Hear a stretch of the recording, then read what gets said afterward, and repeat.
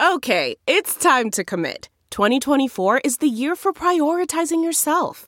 Begin your new smile journey with Byte, and you could start seeing results in just 2 to 3 weeks. Just order your at-home impression kit today for only $14.95 at Byte.com. Byte Clear aligners are doctor-directed and delivered to your door. Treatment costs thousands less than braces. Plus, they offer financing options, accept eligible insurance, and you can pay with your HSA, FSA. Get 80% off your impression kit when you use code WONDERY at Byte.com. That's BYTE.com. Start your confidence journey today with Byte. Delve into the shadows of the mind with Sleeping Dogs, a gripping murder mystery starring Academy Award winner Russell Crowe. Now available on digital. Crowe portrays an ex-homicide detective unraveling a brutal murder he can't recall. Uncovering secrets from his past, he learns a chilling truth. It's best to let sleeping dogs lie. Visit sleepingdogsmovie.com/Wondery to watch Sleeping Dogs, now on digital. That's sleepingdogsmovie.com/Wondery.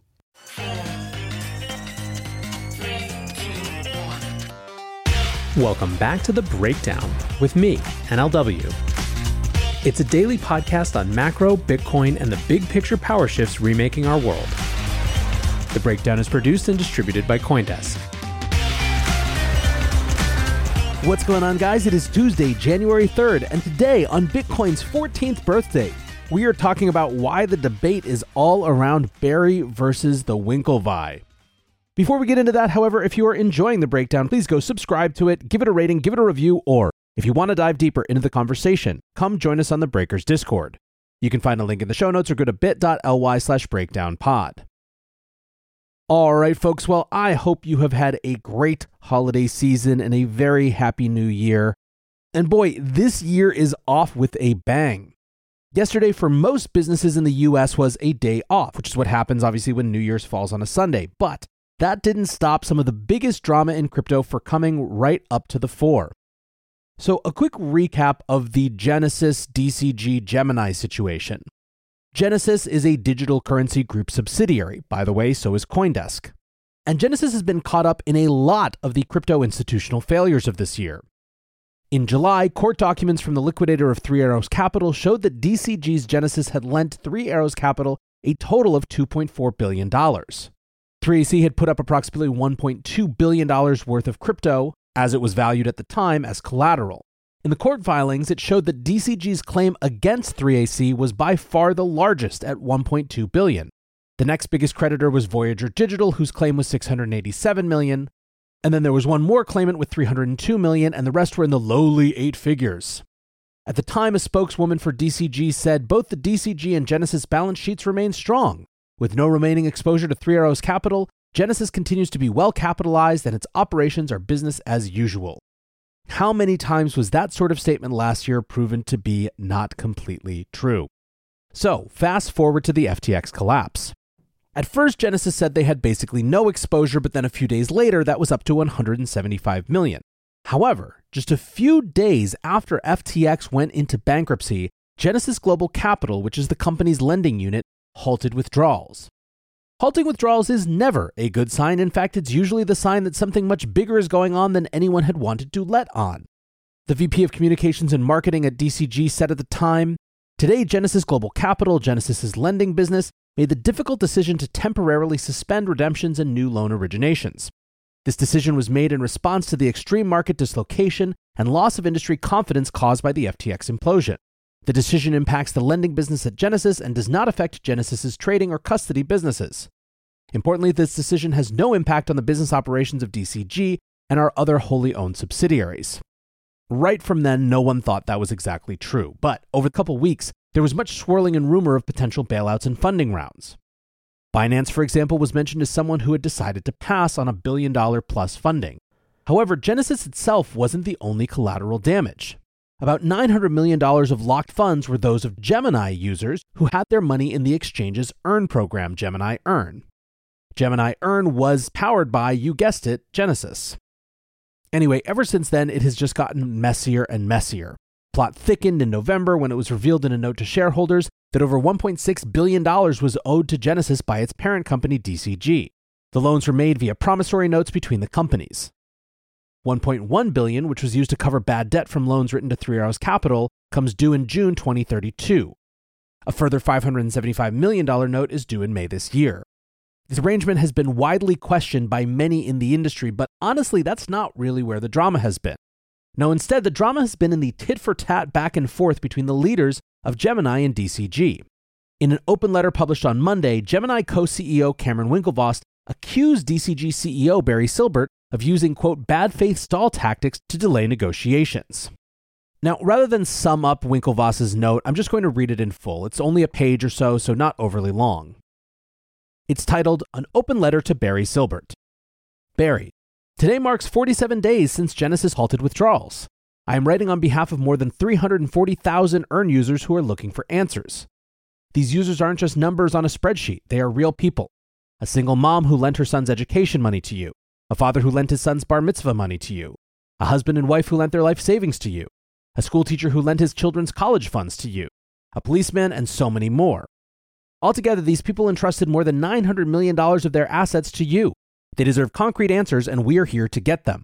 For the past 6 weeks, we have done everything we can to engage with you in a good faith and collaborative manner in order to reach a consensual resolution for you to pay back the $900 million that you owe while helping you preserve your business.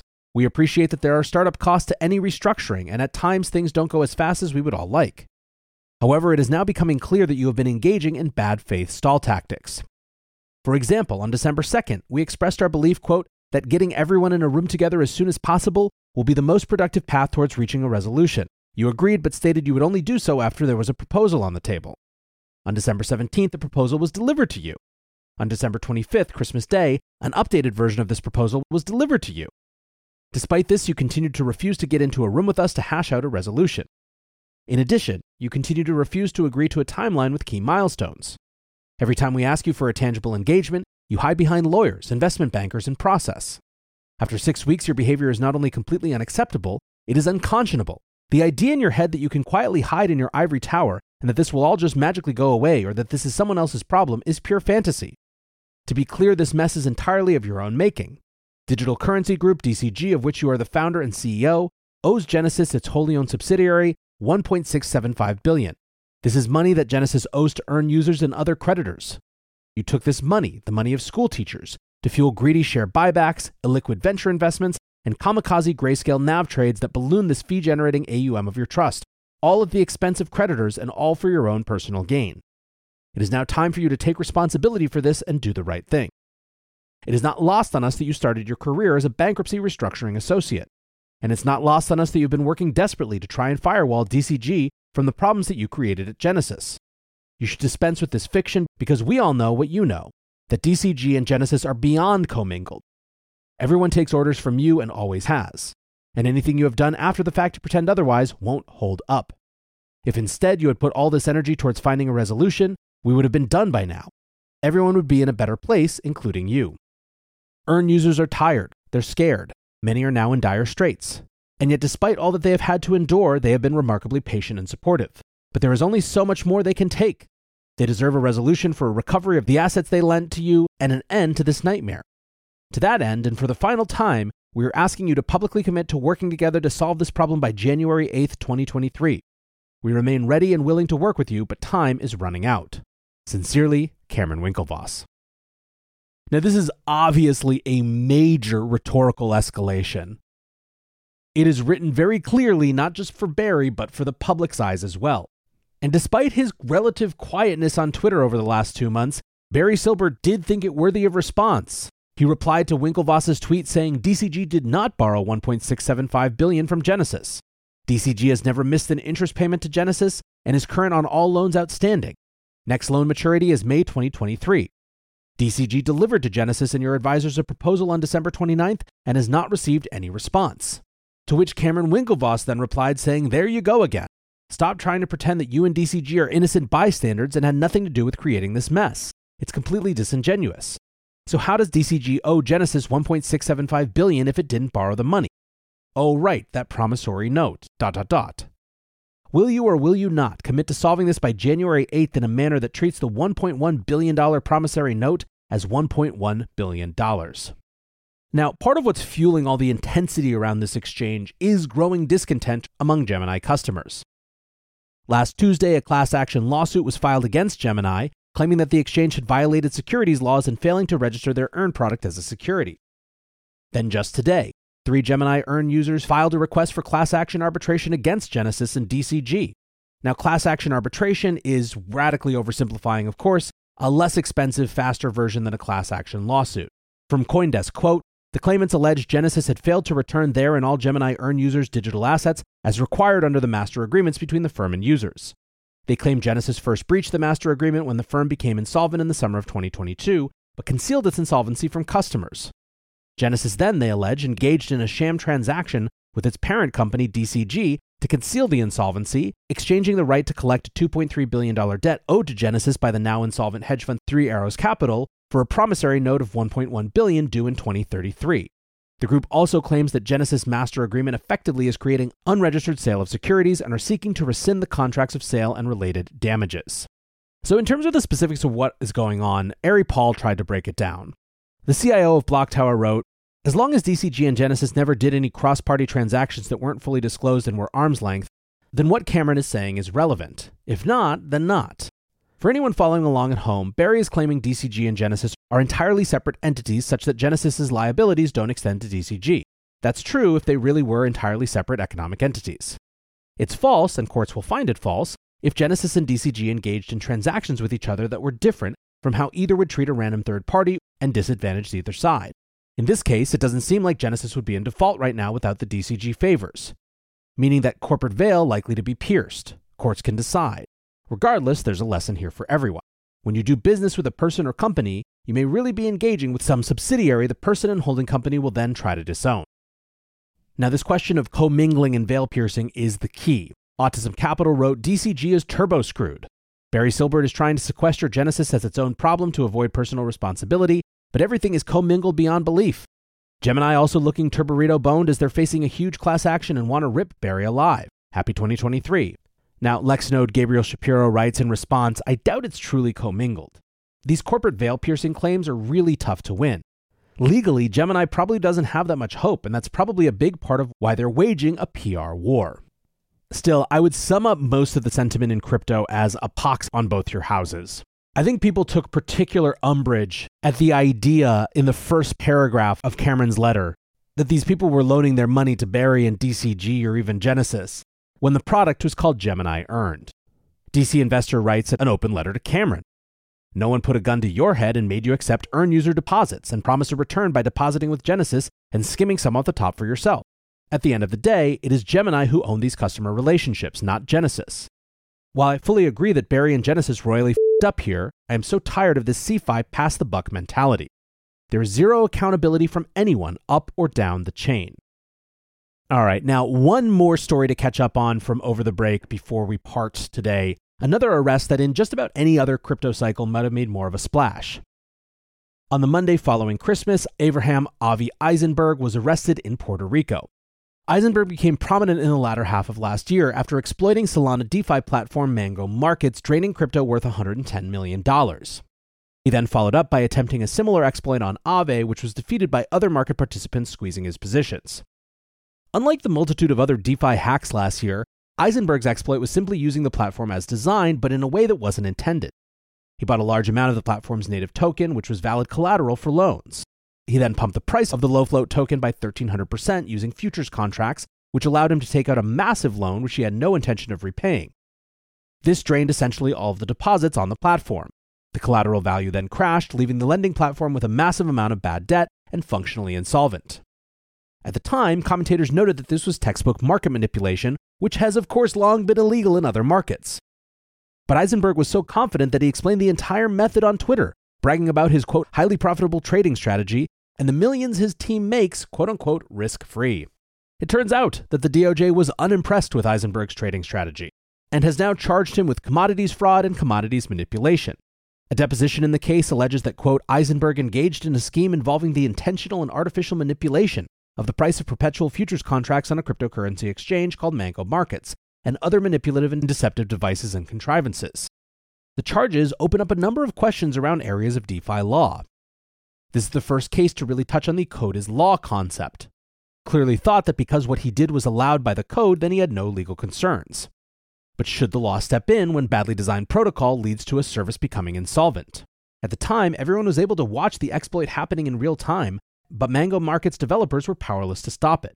Eisenberg tweeted that he was simply, quote, using the protocol as designed, even if the development team did not fully anticipate all the consequences of setting parameters the way they are. As a consequence of Eisenberg's exploit, other lending platforms have changed their design, significantly limiting the ability to borrow against relatively illiquid tokens. But the outcome of the case could put a lot of DeFi activity into questionable legal territory.